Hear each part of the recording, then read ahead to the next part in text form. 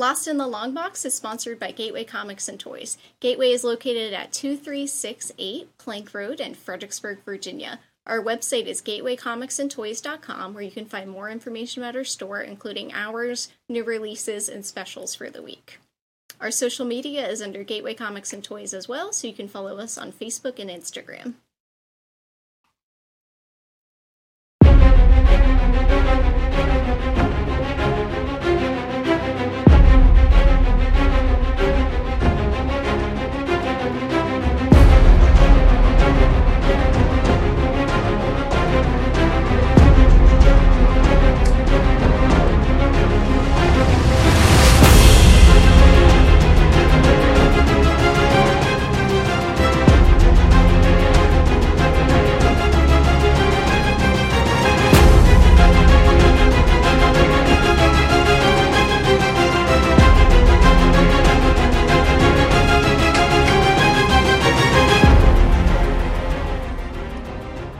All right, good evening, everyone, and welcome to Lost in the Long Box for Wednesday, August 5th.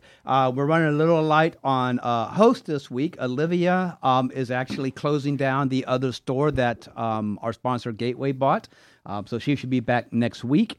Enos is on his way in, so at the moment you have just Tommy and I. Say hello, Tommy. Hey, Tommy. Do you have me muted? Well, I'm here. Maybe, and Madman is here too. So just now it's Madman and I. Tommy, can you hear me?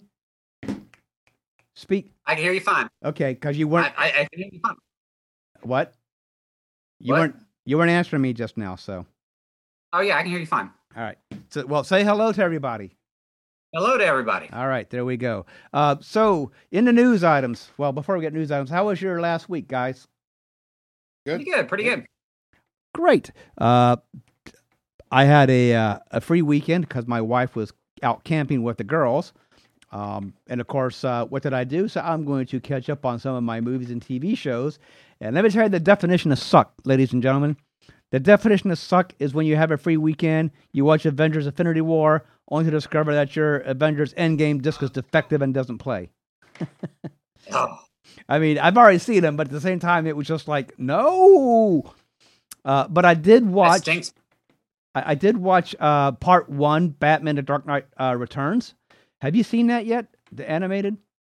I have not. The fight with him and the leader of the mutants is a long fight. So Okay. I was You actually have to check impressed. that out. The Dark Knight Returns was a fantastic comic, so I'll have to check out the cartoon. We watched Harley Quinn season 2. Oh yeah, I gotta recently. watch season. Oh, I thank you since you said that because I got done with what I assumed was season 1. Was that only 7 episodes, and did it just kind of like end without a cliffhanger or anything? The first season? No. There was a cliffhanger. Oh, all right. Maybe What was the last episode you saw? I don't remember. I'd have to look it up. But the one I watched seemed like have an actually definitive end. And I'm thinking maybe I'm missing an episode. Yeah, it's more than 7 episodes. I want to say it's 12 or 13. Okay, yeah, I probably missed a whole bunch then. All right, well, Yeah. I'll go back and look. So I am so excited, guys. Wait till you see what is coming. It's going to be like 4 or 5 months before I get it back, Tommy. That's the only thing that kind of just sucks. Yeah. But I pulled the trigger today on a Bullet Man #2. The iconic cover with Bullet Man and Bullet Girl on the front of it, you know, the red cover, the little white circle on splash circle behind them. It's one of those books that for years you only ever see in magazines or in online or even before online, you know, books or what have you. So when Ed over at Gateway showed it to me last Saturday, I'm like, okay, I have to get this book in it. Hemmed and hawed at me all week, and then finally today I said, do you still have it? He's like, yes, and I pulled the trigger, and so we will show you that, guys, as soon as I get it back. I am very glad you pulled the trigger on that, buddy. Well, so am I. I asked him how much it was, and he told me, and I was just like, seriously? Not seriously that I thought it was too much, seriously that I have that. Get it, I want it. Well, when you were talking to me about it earlier today, it was very clear that you really, really wanted it. So I'm glad you pulled the trigger, and you're not going to have buyer's remorse if someone else buys it. Oh, no. I am probably going to go back and take some of the Mary Marvels out of there, too. And let's be honest, if you hadn't have bought it, I may have bought it just to be a jerk. So right. Because that saves me some money too. So what do you got for news items? I'll cover Olivia's if you want to go ahead and go first. All right, I do have something, but first I want to start by telling something about going back to last week when we were talking about conservation and grading and everything like that. Right. We talked about PGX. PGX and how I said never use them. Here's an example of why. A person bought a comic. He didn't say exactly what it was, but it was an older comic, a Golden Age book that was PGX graded 2.0, and he took it out of the slab. When he took it out of the slab, he found that some of the pages had been cut. Panels had been cut out of it. And PGX still graded it a 2.0. Even though it was missing part of the book.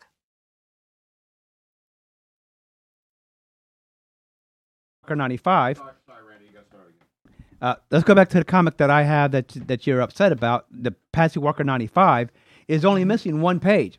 It's missing page 3, but it even says that it does not affect the story, and that got a 0.5 at CGC. Right, and this is a book that's missing panels from the comic, so this does affect the story. Right. At best, the book should be a 0.5, and PGX graded it a 2.0. Right. So this is why you don't use PGX, people. Right. Well, also, and going back to that, we were talking about the grading differences between CBCS and CGC, and I kept meaning to bring this up, and I got sidetracked during the conversation. My Miss Marvel #1 that John Romita signed came back as a CGC 4.0, and we compared that against the 4.0 you have, and there was a world of difference between the two of them. Remember that? And look, we lost him again. He's on delay. It's so funny because he's almost like on a time loop. He just stops. Hey, Enos, how you doing? What's there, up, man? buddy? How you doing? I'm all right. You like that purchase? Yeah, yours was a nice. Oh, book. yeah. Oh, look, he's back. He's caught up. Yeah, I do. Yours was a nicer looking book, and at least in my opinion. So, all right. Well, so, funny thing is, I can hear you the entire time when you. But my real news item is Frank Miller is being sued by a producer for $25 million over Hard Boiled and Sin City rights. Stephen LaHaru, I guess that's how you pronounce his name. Okay. A producer from this 2014 sequel, Sin City: A Dame to Kill For, which Miller co-wrote and co-directed with Robert Rodriguez, is claiming economic interference and defamation in a suit against him. And co-defendant Celine Thomas, an associate producer. It looks like it boils down to rights to Sin City. Lawsuit is baseless, and they will be aggressively defending it. Huh. So, and this of is based off the second movie, Dame to Kill For? Yeah, it's what. Robot Tommy. Robo-Bill. He sounded like Robo-Bill. Based off of Dame to Kill For. Looks like the producer. So let's see what happens. I mean, does Frank Miller have $25 million? I mean, I guess probably he does. He's done several movies. I don't know. Depends on how much he got for the first Sin City. But it's funny, when you mentioned that he was being sued, I looked up the producers of Sin City, and it was Bill Scott, Elizabeth Avellan, I guess, Avellan. But the two ones that stuck out to me was Harvey and Bob Weinstein. And I was like, well, wait a minute. Is he being sued by the Weinsteins? So I was curious as to who that was. Yeah, I'm not familiar with the person that's suing him, but we'll see what happens. I'm sure it'll probably be settled out of court for far less than $25 million. That's what usually happens with these things.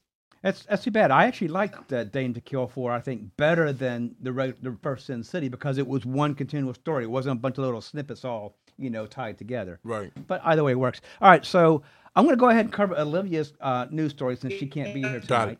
I never saw the second. All we need now is for him to stand up and do this. Teleport. And dance, right. You teleported. I am Optimus Prime. Oh, yeah. We have to come to defend you, Earthling, against the Decepticons. Get him a little we are here. Mask. And we are waiting. And the great thing is, because of his delay, he doesn't know we're making fun of him for like 5 minutes. Anyway, so Olivia was going to report that Marvel is canceling Ghost Rider. I guess the last issue that came out was issue 7 back in July. Right. And she said that there's going to be like a couple of one-shots and an Empire tie-in. Right. But that book is done. I would say it doesn't surprise me, but wasn't it also one that Donny Cates was writing? And I think so. And I thought all his stuff was doing really good. Oh boy. And to add to that, apparently another news item I read today, Doctor Strange was canceled with today's last issue. So I guess Doctor Strange 6 came out today, and Marvel announced that was at the end of that series as well. Right. So I don't know. Doctor Strange I can kind of see because I'm sorry, the character just never seems to really get a footing. He hasn't had a good series since the 80s when they did that when that had the Foss Gambit. Remember that? Right. I think it was the last good Doctor Strange series that was out there. I just love watching Tommy freeze. He doesn't really catch on. What's that? Say again? Come back? Yeah. What? He's like the Steve Austin. He's breaking up. I expect to see his screen just go up in flames here soon. All right, so Frank Miller being sued by the producers of Sin City, Them to Kill for. Enos, Marvel, Doctor Strange, Ghost Rider being canceled. I'm playing catch up here. What's your news item? Well, it has been formally announced that Patty Jenkins is going to be leaving the Wonder Woman franchise after the third and final film. Really? Yes, she said, it says, although Wonder Woman 84 director Patty Jenkins found it exciting and important to tell Diana's story on film, the third one will be her last. Quote, WW84 gave me a chance to do a lot of things that I couldn't accommodate in the first movie. I was happy to tell the Wonder Woman origin. It was almost her birth, but we really haven't seen what she is capable of, Jenkins told Geek Magazine, as transcribed by DC Movie News. It is exciting for me to show her at the peak of her strength, but it is also very important that she fights an internal struggle. She is a goddess and tries to help humanity. She is not only someone who fights evil, she tries to show bad people how to improve. I have got to say that if they were going to carry this past three, this is going to be a big blow because Patty Jenkins was able to tell the story and gave us a great product. Right. And I'm dying to see who is going to take up the mantle if they continue with the franchise after the third one. Well, and here's the thing. It didn't say that she's leaving on bad terms. Right. Which just tells me she, like, as usual, she signed a 3-picture deal. And after her third picture, understandably, she wants to go on and do other things. I get it. Gal Gadot may not come back after the third movie. Right. Especially, honestly, I don't think you really need one after a third one. Usually once you get to 3, it's kind of wearing thin. Not to mention any other Justice League movies that get made between 84 and 3, Gal Gadot is probably going to be in that too. Right. So, I mean, it's sad, but let's be honest. She gave us what we wanted, an actual good Wonder Woman movie. Right. 1984, I am chomping at the bit. I just know Warner Brothers is going to give up and go straight to streaming on that, which is going to irk me to no end. Who are you telling? So, but that's all right. We'll manage. But I also got a second news item tonight. Oh, go ahead. And it's going to enable me to win show and tell to a degree. Now, there's a reason why I was late. A year ago, you looked out for me and helped me find something that I've been looking for about 40 years. That oversized Superman. That oversized Batman. Well, heard about your predicament, so I'm going to show. Did you buy me an... Oh, my God, dude, you are so awesome. You are fantastic. I'm going to hug you. I don't care. Bro. Hey, look, but the girl at Target didn't take the thing off of it, so follow me there after the show so we can get that taken off. Oh, I can probably get that out. So you sure? Yeah. So for you guys who don't know, well, actually, I mentioned it earlier at the show. My Avengers Endgame, I went to go play it, and it locked up the Blu-ray player. I mean, straight up locked it up, wouldn't eject, wouldn't turn off. I had to unplug it, and then I had to load another disc to make sure that it wasn't the player, and everything else played fine. And let me tell you what, you ain't seen so many cuss words come out of my mouth. So. You don't watch Infinity War and sit down and watch Endgame and then sit there and don't play it. I'm like, well, mother. Yeah. But that's all right. I was telling Tommy, I watched, instead of that, I watched part 1 of Batman Dark Knight Returns. Oh, really? And I was telling Tommy, that fight scene with him and the leader of the mutant gang That is was a long. Oh, that was a fight. hell long ass fight. I was like, I cannot believe they're actually going this long with this fight. You So, shouldn't get this off because we can after we leave here, man. We yeah, can we'll just swing by Target. talk and Good take it idea. off. So, Because I don't know how the girl just let him there and just let me get it and then just let me walk up the store with it like that. called minimum wage. I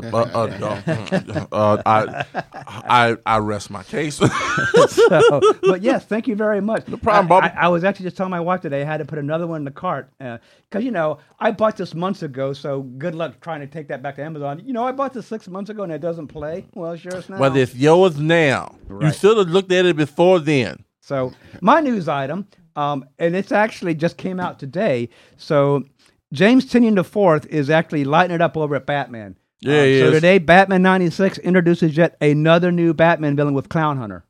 Yeah, I saw that. So everybody, he's doing a really good job on Batman. I will freely admit that I love Tom King on Batman. I don't know why everybody had all the hate, but Tynion is ripping this up right now. Oh, yeah.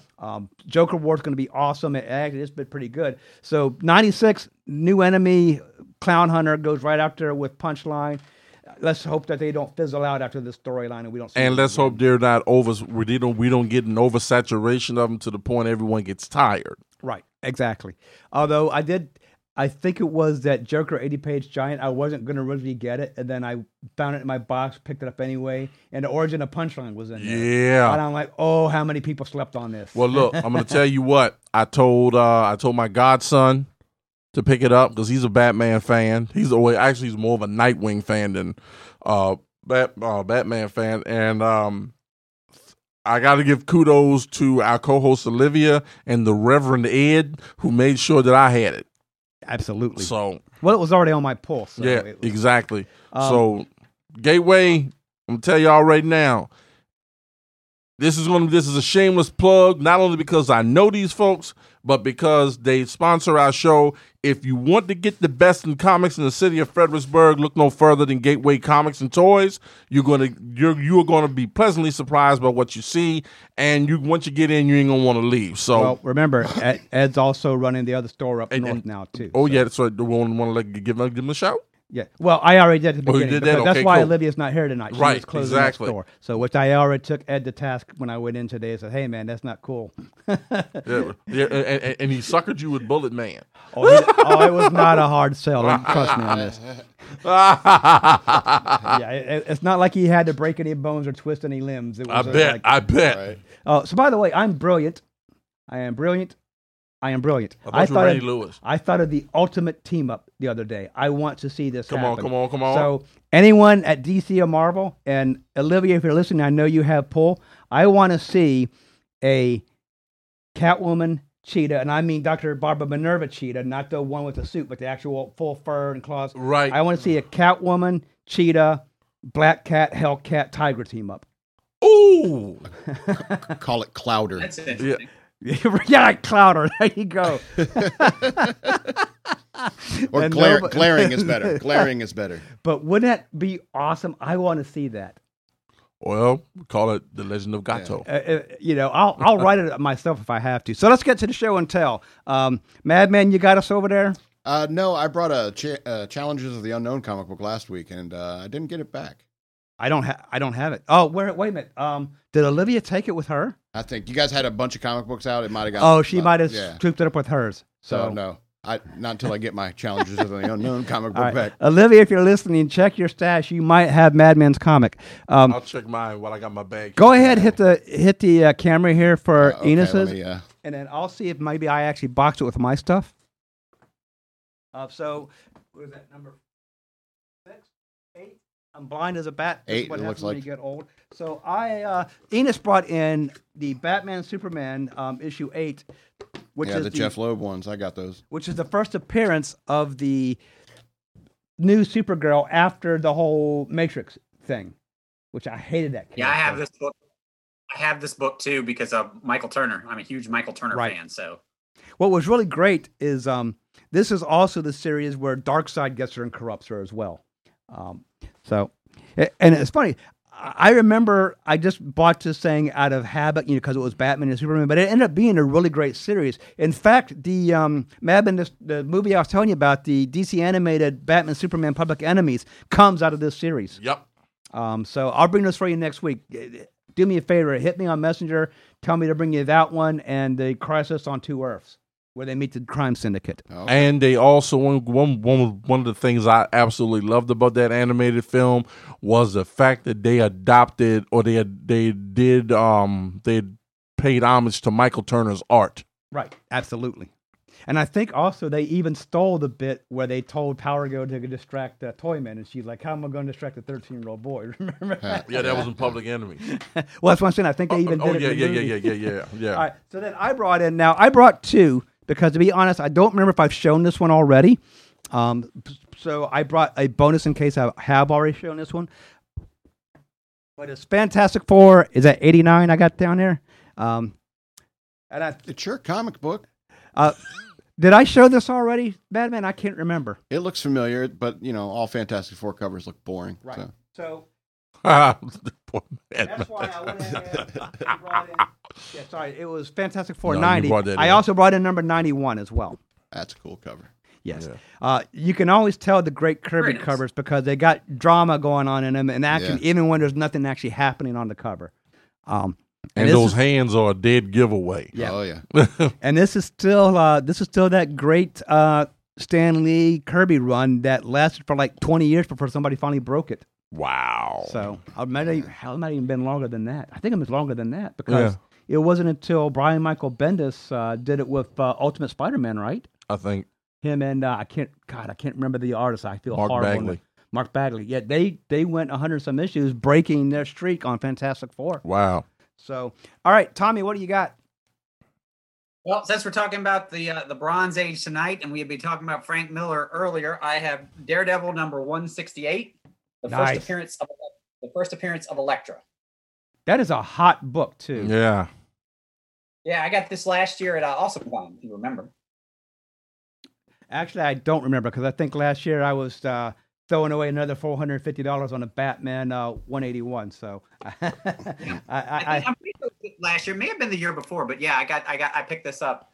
Yeah, this is since we're talking about the Bronze Age and Frank Miller was a part of my news items, I figured this would be a good time to show this one off. Awesome. So as Tommy gave away, Madman's not showing anything tonight because we stole a comic, and he's like, "I'm not giving you any more." And I'm having a little tantrum. I honestly think Olivia just scooped that up with everything. Yeah, you had a lot of comic book because you had a bunch of like stuff that you didn't mind hurting because you give examples of how not to read a comic book. Right. And we were like, don't beat up the good ones. Yeah. So we are actually going to talk about the Bronze Age. For those of you who haven't been around as long as some of us, the Bronze Age is another very pivotal point in comics. I would say, Enos, would this be a fair assumption? If the Silver Age saved the comics industry, the Bronze Age brought in the readers who hadn't looked at comics before. Yeah. And kept it going. They opened the door for people who either never read a comic or was only exposed to an animated series since there was no movies back then. It kind of like whet everybody's appetites. Right. So typically the Bronze Age is considered to have been from 1970 to 1984. It was categorized by darker stories and more social relevance. But there's a lot of, and I didn't realize this, when you look at when did the Bronze Age start, there's several comics that are considered the start of the Bronze Age, and they're all DC. So like, some people say that Green Lantern 76. Yeah, there's not a definitive one though. Right, there's not one that actually says this is it. Like the Golden Age has Action 1, the Silver Age has Showcase 4, Right. But so Green Lantern 76, the first issue where Green Arrow teams up when Denny O'Neil and Neil Adams start that Hard Travelers Hero storyline. Right. Yeah. That one. And this is the one that's just kind of really mind-boggling when you think about it, when Jack Kirby leaves Marvel and goes to DC and starts on Jimmy Olsen 133. Jimmy Olsen of all books, which was, like a throwaway title. But the reason this is so important is what did he bring us in 133? Don't look at the notes. Dark Side. Dark Side. No. He did not. The Newsboy Legion. He brought us the Fourth World in The 133. Darkseid shows up in 134. Now, Right. you get like a weird cameo of his fist or something in 133, and then I think in 135.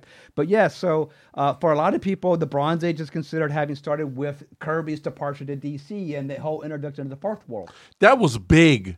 Yes, That it was big news back then because a lot of people jump to this day and time. People jump from company to company, and it's nothing really big. But I think one of the biggest news stories during that time, and even past that, was Jack Kirby, who was a literal mainstay at Marvel, went to the competition and created some great stuff. Right. Well, remember, it wasn't just FF. He was, with Stan Lee and Steve Ditko, did most of Marvel's books. Right. So another thing that's considered a huge start of the Bronze Age, again, takes place at DC, and that is the retirement of Mort Weisinger from the editor of Superman and Julius Schwartz taking over and deciding we're going to make this a little more believable and starts the Kryptonite No More story. Right. Again with Danny O'Neill. O'Neill. So shows you just how pivotal this is. Yeah, I'm glad they ended up bringing back. Can't imagine those stories. Superman without kryptonite. That's weird to me. Well, and that was the other But thing. yeah, they also started taking away. Go ahead, Yeah, Tommy. they also started taking away some of the other stuff like Crypto, the Super Dog, and stuff like that. Oh yeah, all too. the super pets were gone, which was not a bad Yeah. thing. No, not necessarily. I'm glad Crypto's back though. They were during that time. They did I don't keep think- Crypto, and I think it was it was because of that during that period that when John Byrne took over Superman, that was one of the first things he got rid of. and though I would what I love about it now, I'm in a total agreement with Tommy. I grew up watching the Superboy cartoon when I was a kid, and I love dogs. So Crypto was like one of my favorite characters. Never got a Superboy comic book with Crypto in it, but yet they would have the Metropolis, the Smallville Mail Sack news column. It was Superboy holding a mailbag with Crypto pulling on it. That was the highlight of a comic for me because I got to see Crypto. But wasn't he in some of the 50s issues of Superboy? Yeah. Okay. Yeah, the 50s and early 60s, leading up to the animated series in 66. Gotcha. Okay. Guess who did his voice? Don't know. Bob Hastings, a.k.a. Commissioner Gordon from Batman the Animated Series. Wait, all the way back in 66? In 66. Oh, well, okay. Superboy, that makes sense, right? Yeah. Yep. Did not know that. But one of the other things, too, Tommy, not only did he get rid of Kryptonite on this, but they were going to kind of half his powers. Mm-hmm. Because remember, he said one of the big problems was, how do you beat Superman? He can do frickin' anything. Exactly. So, Right. Yeah, which makes sense to do that. To make him a little less powerful because he can pretty much lift anything on the planet and he can get hit by a missile and not take any damage. I mean, it reminds me of that cartoon short, Superman, How It Should Have Ended. Yeah. With Lex Luthor telling him, even you with your great speed couldn't possibly stop them all. What was that again? Say that again? You mean these missiles? You mean these two missiles? Because I circled the Earth like 3 times and these are the only 2 I could find. But these can't be the missiles you're talking about. All right. But yeah, so getting back to the Bronze Age. So like I said, huge events that everybody considers to be the start of it that all take place at DC, oddly enough. Mm-hmm. But there are some major things that happen during the Bronze Age at Marvel as well. For instance, we do get the 3-part Green Goblin Reborn, which was the drug story, which was actually, and I didn't know this, I can't remember the name. I'm sorry, guys, I'm blanking out. Stan Lee was approached by the Drug Council saying, we need you to reach America's youth. Can you do a story about drug abuse? Right. He goes, absolutely. I'll addict Harry Osborn. Right. But not to be outdone, DC turns around and does it in Snowbirds Don't Fly in Green Lantern 85 and 86, where we find out that Speedy is also on a heroin. So not only do you get these drug stories that the CCA would have never approved, but as a result of them... Well, going back to Stan Lee, the Amazing Spider-Mans weren't approved by Right. CCA. They do not have the CCA logo on them. They don't. The DC ones, Yeah, they revised their standards after those drug stories went out. But yeah, because CCA did not approve those. Those were some of the first Marvel comics without the. I think they probably were the first two Marvel comics without the CCA on them. I think so, actually. But you brought up exactly where I was going. Because of those two stories, the CCA then turned around and relaxed their guidelines. Yep. Which, as a result, allowed us to get back horror comics. So then you started getting Swamp Thing or Tomb of Dracula. What was the other one? Vault of Horror. All the Frankenstein. All the Marvel stuff. All the Marvel stuff. Horror. The Living Mummy. So it's funny, because of those two stories, which they didn't approve, they then turn around and realize, well, you know what? Maybe we need to get rid of those 20-year-old standards and let you guys tell some more groundbreaking stories. What else happens in this too? And I know you know this one. The Renaissance of Batman, due to under the guidance of Julius Schwartz, Denny O'Neil, Neil Adams, and Dick Giordano. Right, absolutely. So, and it's funny because we just recently lost Denny O'Neil, but you realize he shaped the Bronze Age over at DC. Yeah, he did. Absolutely. Yeah, he did. Yeah, he was instrumental. He was one of the architects of it. And one of the things that I liked about this was about what it did with Batman is they took Batman back to his roots. Yep. And they focused more on him being a detective than being this guy that just swings in and what have you. Batman had a great deal more sensibility than he did during the run of the 66 TV series. Now, I will give it its due. The 66 TV series did, in many ways, save Batman. However, like with a lot of things, it began with overkill and to the point where they relied too much on it. Thank God Julius Schwartz saw this, and which led to the renaissance of Batman by giving us the Batman the way he was intended to be. Some of the best and Batman some of the best stories. Absolutely. Best stories. And he's remained that way to this day. He's never gone back to the campy version. Right. Real quickly, Madman, do we have a platform for audience interaction? I know that when we broadcast on YouTube, we used to. We could probably set something up for next week in order for Okay. Until then, comments. Mark, you are lucky because you have a personal friend on the podcast. If you just want to message me, I will answer whatever question I can. If I can't, I'll pass it to the encyclopedia here. Why are you laughing? How you know I meant shoot? Because you pointed at me. That's why. But one of the things I loved also about, and also this also bears mentioning, the Bronze Age is what really enabled. With also, how can I put this? This really gave Jim Aparo a big spotlight too. Yes, because he went from being known as the other Batman artist to being the mainstay Batman artist for the remainder of the time, because a lot of people don't know this. Neil Adams didn't stay on Batman very long. No, he didn't. And after that, he went on and did other things. But Jim Aparo wound up being the mainstay when it came to Batman, due to his work on The Brave and the Bold, which was like him by Bob Haney. Then we had other writers. But then when Mike W. Barr came in and took over the writing duties, they completely shifted that book in fifth gear. And Madman, is it safe to say that there wasn't a Brave and the Bold issue that you didn't look forward to? I didn't really read Brave and the Bold. Okay. Yeah, sorry. So I look forward to it. I just love Jim Aparo's Batman. He wasn't this. He looked like an Olympic decathlete. I love the way he drew it. Yeah. Well, you know what I loved about Jim Aparo's Batman too? He's a phenomenal artist. Yes. Was he had that classic gray suit and the bright blue cowl and everything, which stood out as classic superhero. But his face always still had that grim Batman look about it. Oh yeah. One of the things I loved about the way Aparo did Batman is no matter what you saw, when you looked at his face, he always meant business. Right. And it's funny you said about Jim Aparo and Batman, because that is another key feature of the Bronze Age was the team up book. Oh, gained in popularity, not with just Brave and the Bold like we talked about a couple weeks ago. Marvel Team but Up. Showcase Marvel 2-in-1, Marvel Team Up. And the great thing, I loved Marvel 2-in-1 with the Thing. And a lot of people don't remember this.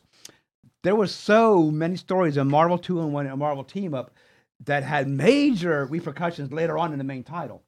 And if you didn't know that it had taken place in Marvel Team Up or 2-in-1, you were like, what happened? Why did this person get so powerful? Right. Because of that book. Right.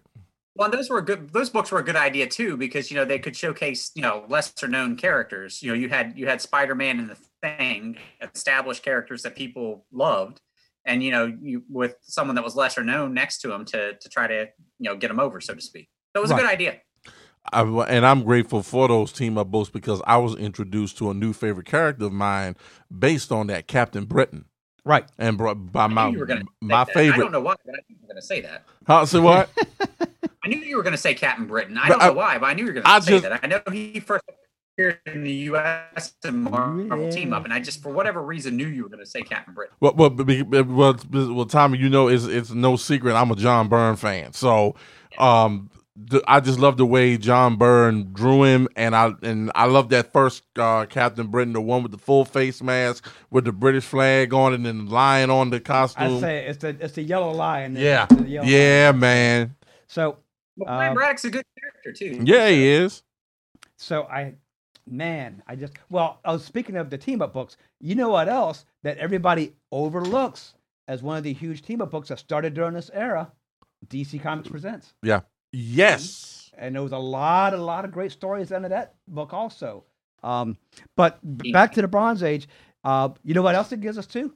It gives us the classic Death of Gwen Stacy story. Yes. Back into, again, the darker storylines and, not all endings are happy type of thing. Because we get 2 deaths in that, remember? We get Gwen Stacy, and then an issue later, Green Goblin. Green Goblin, yep. Norman Osborn. Right. With his funny hair. Absolutely. I was like, I ain't gonna lie. When I first saw his, first started reading and I saw the way they did Norman Osborn's hair, I was like, is he wearing braids? I thought he was wearing cornrows the first. Cornrows or a perm. Exactly. I didn't know what the heck it was. I'm like, see, this is why I like you, man, because we are on the same page. Yeah. Because that's the first thing I'm like, wait a minute. I always thought the same thing too. I was like, what is up with this hair? Did you really? Yeah. I always like, okay, what the hell is Norman Osborn doing with cornrows, man? Right. What's up with this? Well, now here's the thing. We call it cornrows now. Right. But in the 70s, you didn't see it very much. No. And the only time he did, and I'm sorry for saying this, was on an African American woman. Yeah. And I'm like, why has he got a woman's hair? It's like I was like, okay, and then we saw Harry Heiser kind of. Did you see these? Right. I'm like, he's got cornrows too. What's up? He's got corrugated hair, like Mark said. That was definitely. I'm glad I was not the only one who thought that. Trust me, everyone who read Spider-Man and saw Harry and Norman's hair always went, "What is with this hair? What's this hair?" Yeah. And I'm gonna say I don't think it's much going out on a limb. I think this was probably the best time overall for Spider-Man. Period. Oh yeah. Yeah. Well, yeah. The 70s Spider-Man was great. Oh yeah. Oh yeah. Fantastic. And what I loved about that was they didn't try to outmatch John Romita Sr. and his run on the book. They just picked up where it left off, and they brought in the great Gil Kane, may he rest in peace. And John Romita Sr. did the inking over his work, and I mean, and we did that list about Unsung. We should have talked about John Romita Sr. as well, because a lot of the artwork that you saw, and as far as the merchandising went, that was his. He did the inks on the Death of Gwen on the drugstore on the Return of the Green Goblin Returns. I'll get this out eventually. Yes. But yes, because that was Stan Lee, Gil Kane, and John Romita who did the inkings on it. Yeah, I see on the comments here. Mark is saying that Romita was his favorite Amazing Spider-Man artist. I'm gonna agree with you there, buddy. Oh yeah, absolutely. Yeah. So what did you get to me? That was when we were on Facebook. People comment. Yeah, I have them on the. Good, fantastic. Outbound, yeah. Hey, Madman, I got to ask you this before we move on. Yeah, I gotta agree with you there, my man. Did you ever think that you were going to wake up, we were going to pick up a Spider-Man comic, and, when Rick James came out, was probably was going to see... Right? we were going to see Norman Osborn with the long braids. Super Freak. Absolutely. He seems like the kind of guy who would fall into that kind of culture. Oh, my God. Don't you think he'd look he good? would have rocked it. Yeah. He would have. The V-neck all the way down with medallions. God. Absolutely. Look at the hip boot. Well, hang on. Aren't there a couple issues where Norman is wearing like a V-neck sweater type Something thing? like that. I almost positive they're out there. Also, too, another thing that started happening in the Bronze Age was both Marvel and DC started canceling their not very selling well titles. Like case in point, X-Men. Everyone forgets X-Men was actually cut and ran reruns for 20, 30 issues. Yep. But when they did that, they then decided to start taking a gamble. And so we started getting non-superhero books like Conan.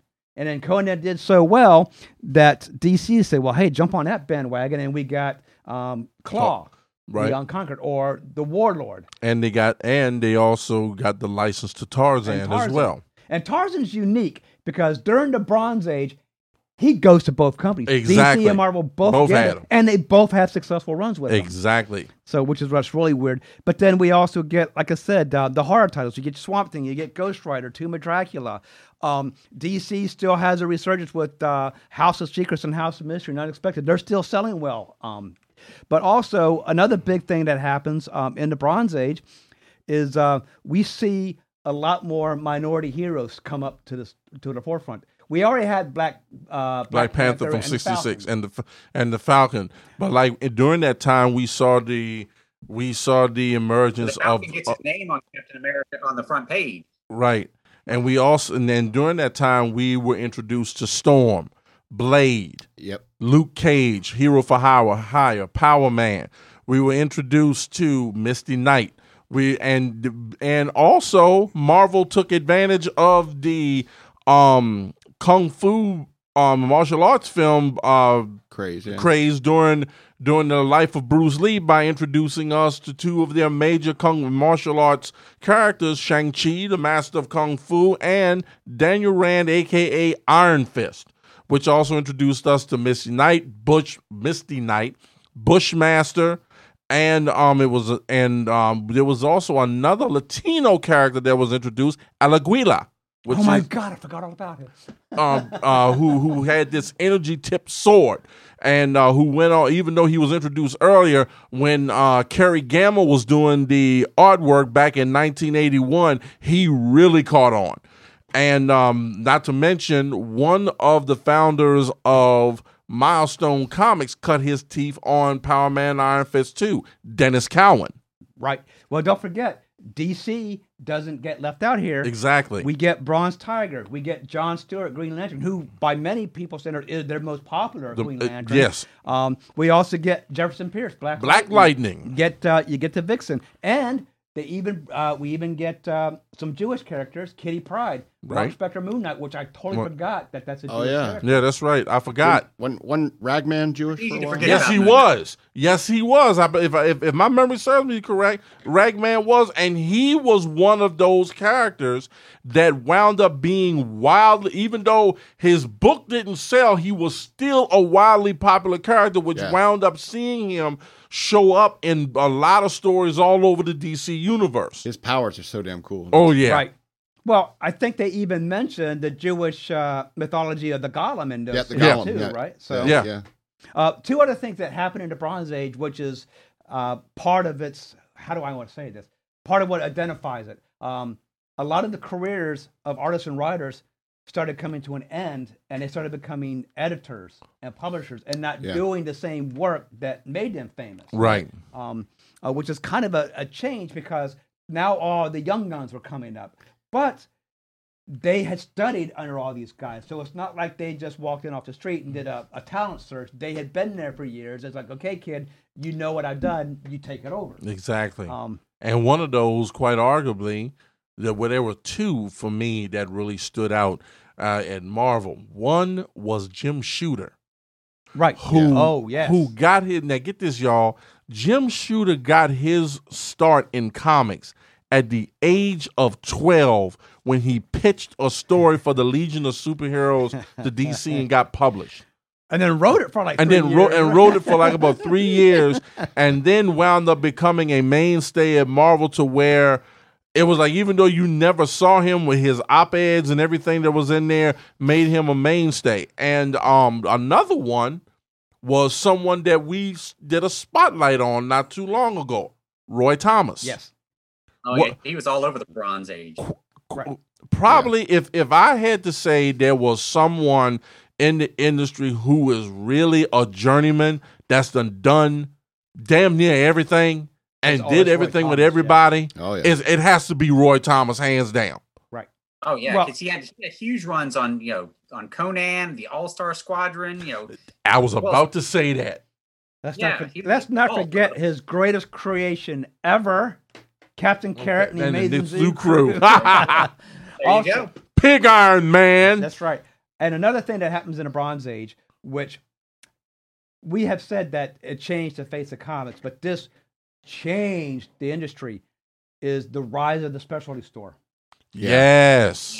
Because it took them out of the supermarkets, it took them out of the 7-Elevens and put it in the hands of people who wanted comics, knew what comics were, And appreciated the medium. And it let some of those lesser known publishing houses now have a venue to get their product in your hand. And also the Bronze Age ushered in a new method of storytelling, the graphic novel. Yeah. Right. With the Marvel All graphic sorts of that. novel, The Death of Captain Marvel, which is probably one of the penultimate stories of a superhero that's Right. ever been written. Well- I don't think that there'll ever be another story written that way again, because Jim Starlin, a lot of people don't know this, and I have spoken about this before.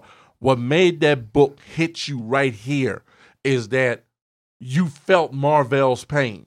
And I later found out that he wrote that based on his father's struggle with cancer and ultimate passing from it. Right. Madman, what were you going to say?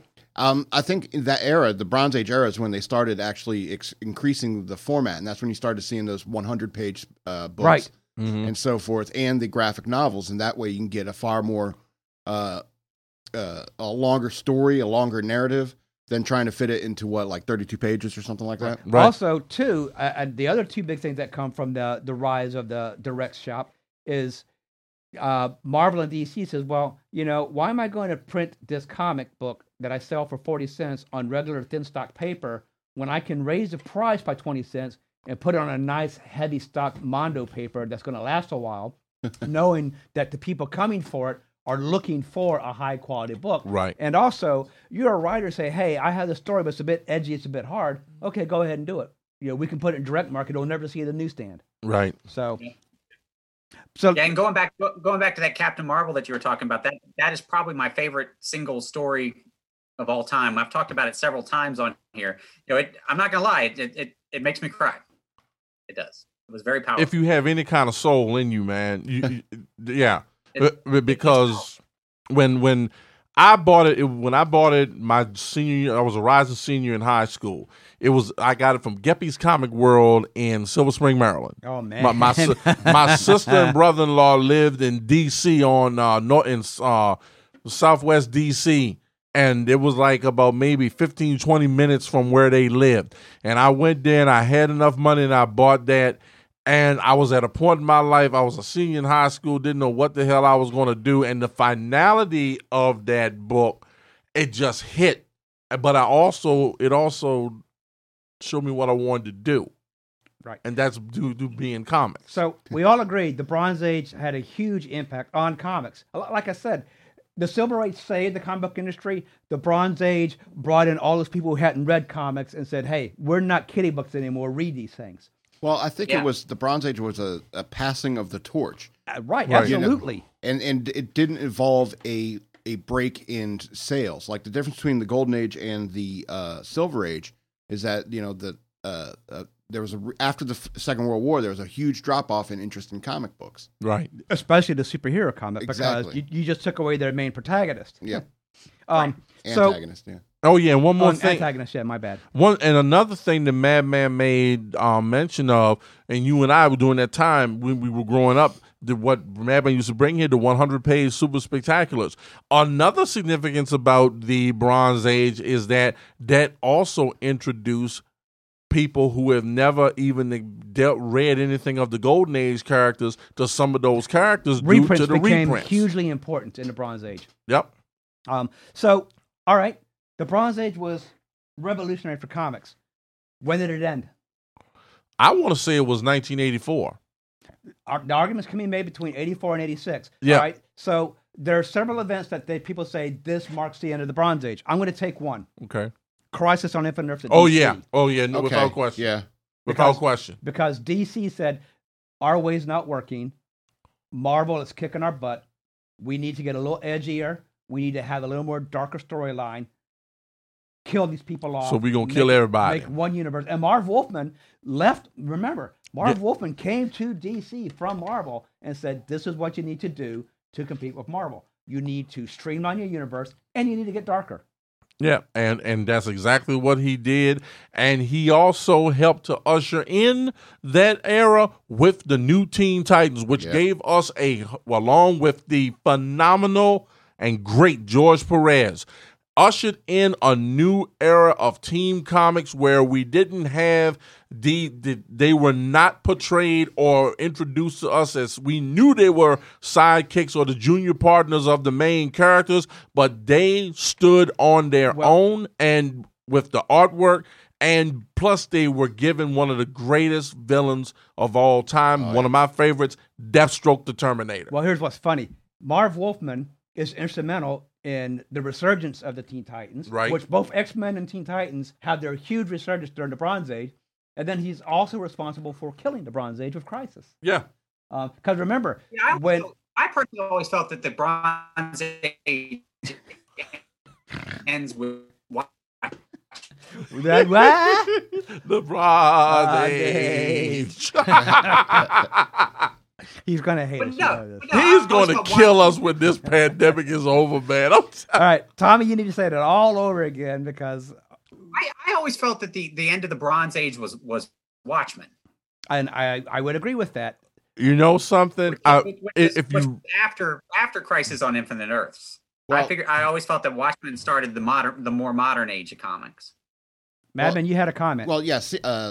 Our commenter Mark, he said the Secret Wars is also like an era, and I think just how the Bronze Age didn't start with one comic book, I don't think it finished. Right, with and one Mark, comic I book. actually do have Secret Wars as part of my list. He's jumping ahead. He is right. He read the notes. But I tell you why. Watchmen is so pivotal at the end of the Dark Age. At the end of the Bronze Age, because it showed you that your heroes had flaws, and that they knew that I may not be perfect. The world doesn't need to know I'm not perfect. They just need to know that I'm here when they need me to, even if I have to show them that you need me here. You know, the whole dropping the bug, whatever, on New York. That was, Ozymandias' way of saying, you may not want me here, but just like Jack Nicholson, you're going to be thankful that I wake up every night Exactly. and take care of you. That's it. You need me on that wall. Right. So I know you know one. Don't look at the notes. What's another end of the Bronze Age? You know this one. Oh yeah, without question, Batman: The Dark Knight Returns. Absolutely. And you know why? The same reason. We get to see edginess, a darker Batman. The in darker that. Batman. We see Great story, Batman. fantastic. We get the question answered. Basically, The Dark Knight Returns asks the question after Batman what's next for Batman, Right. and what has happened to everybody when he's given it up. And it was a great story. And a lot of people have thought that this canon, but it's not. No. And I got into an argument with someone about it, and I was like, because they were trying to tell me that Carrie Kelly was Robin. I said no, she was only Robin in that story, because if that was part of canon, or a part of the Batman continuity, Jason Todd wouldn't be in the comics right now. Right, Yeah. right. The And on top of that, if you guys recall, Bruce Wayne gave up being Batman when Jason got killed. Jason got killed 2 years later, Right. and he kept on being Right, Batman. right. that's what I mean. I think that Dark Knight Returns is actually is like the first Elseworlds comic. Perfect. I was Yeah. just going to say that's an Elseworlds without the Elseworlds logo on Yeah. it. Exactly. And I think another thing that ushered in that kind of brought a close to the Bronze Age was the changing of the guard of the flagship character, Superman. We saw Elliot S. Maggin and Kurt Swan Depart. take a bow, and in comes my man, John Byrne. And I think it is safe to say that he picked up where Denny O'Neil left off, because the thing that solidifies Denny O'Neil with the Superman mythology is that Denny O'Neil told a Superman story that focused on the man. John Byrne came in and took it further and showed that not only could he tell a great story focusing on the man and Superman, but he showed us that Superman didn't need all those extras to still be the greatest hero of them all. Right. Also, too, the great thing that John Byrne does with Superman is he says, okay, let's get rid of Mr. Maniacal Lex Luthor and make him a power magnet, with all the money and the strings to pull things, as just a simple man and not have this stupid suit on. And have Exactly. Show that the world could be easy dominated with just money. Exactly. Well, it is the greatest superpower there is. Right.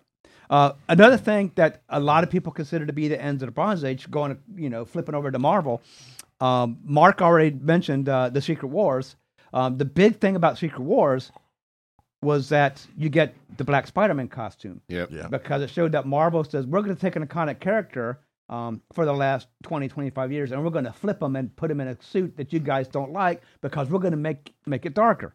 But a lot of people say when Defenders and Power Man Iron Fist got canceled, that was signifying that things were changing in the House of Ideas. Right. Yeah. Especially when they replace it with, X Factor and New Universe. X Factor, okay, was all right, but New Universe was horrible. Yeah, that smelled. And I mean, that was... I never read Universe. It just did not look good. The problem with New Universe is they even promoted this as saying it's going to take place in real time. So Right. like there's not going to be a gap from issue to issue. And but everybody was like, well, how are you going to explain the 30 days lapse between when a book comes out? So, Yeah. Bronze Age, very pivotal time in comic books. Any closing remarks on it? We didn't get to talk about my boy Howard the Duck. He was Well, a pivotal Bronze Howard the Duck. Bronze Age character. Howard the Duck goes right in there with the exploration of the non-superhero genre. Right. Right, he was so great that he ushered in the first Marvel movie ever, also named Howard the Duck. Well, I mean, I think also the Bronze Age was an era where people were challenging the medium, were challenging the form and the formula in many ways, and that's why you got characters like Howard the Duck. Absolutely. I even have some Batman comic books where it was a prose story, it was written words, and then in the side columns there's just pictures, small little pictures of scenes that happened in the story that you're reading. Oh yeah. And so they were playing around with the format and the form in that era in some ways and trying to find things that worked. By the way, Tommy, I'm going to refute your Howard the Duck as the first Marvel movie, and I'm going to point at the first Nicholas Hammond Spider-Man movie that started the series. 1977. The first Doctor Strange movie on TV, which failed and didn't do anything. The first Hulk movie. These are TV movies, though. I'm talking about cinematic.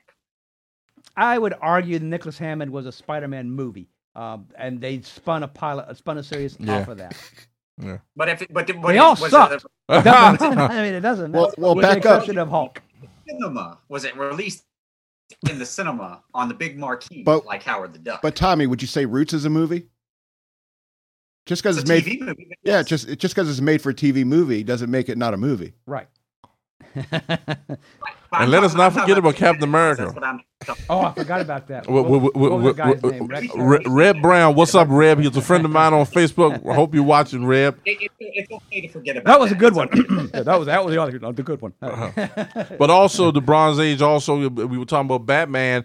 We would be remiss. We talked about everyone else during the Bronze Age, but we could not forget about the team up of Steve Englehart and Marshall Rogers. Oh, right. Yeah, absolutely. And also, Steve Englehart was very pivotal to the Bronze Age for his work on Doctor Strange, as well as also after his run on Batman with Mr. Miracle. And it's funny because Doctor Strange is one of the titles that ends up getting cut during the Bronze Age, and why they start ushering in some of the non-superhero genres. Right. And then later on, Defenders gets cut, which was where the only place you got to see Doctor Strange Exactly. for a while. So kind of it's significant that, hey, one of our main characters who was really popular and carried to the Bronze Age is gone now. Right. To the Silver Age.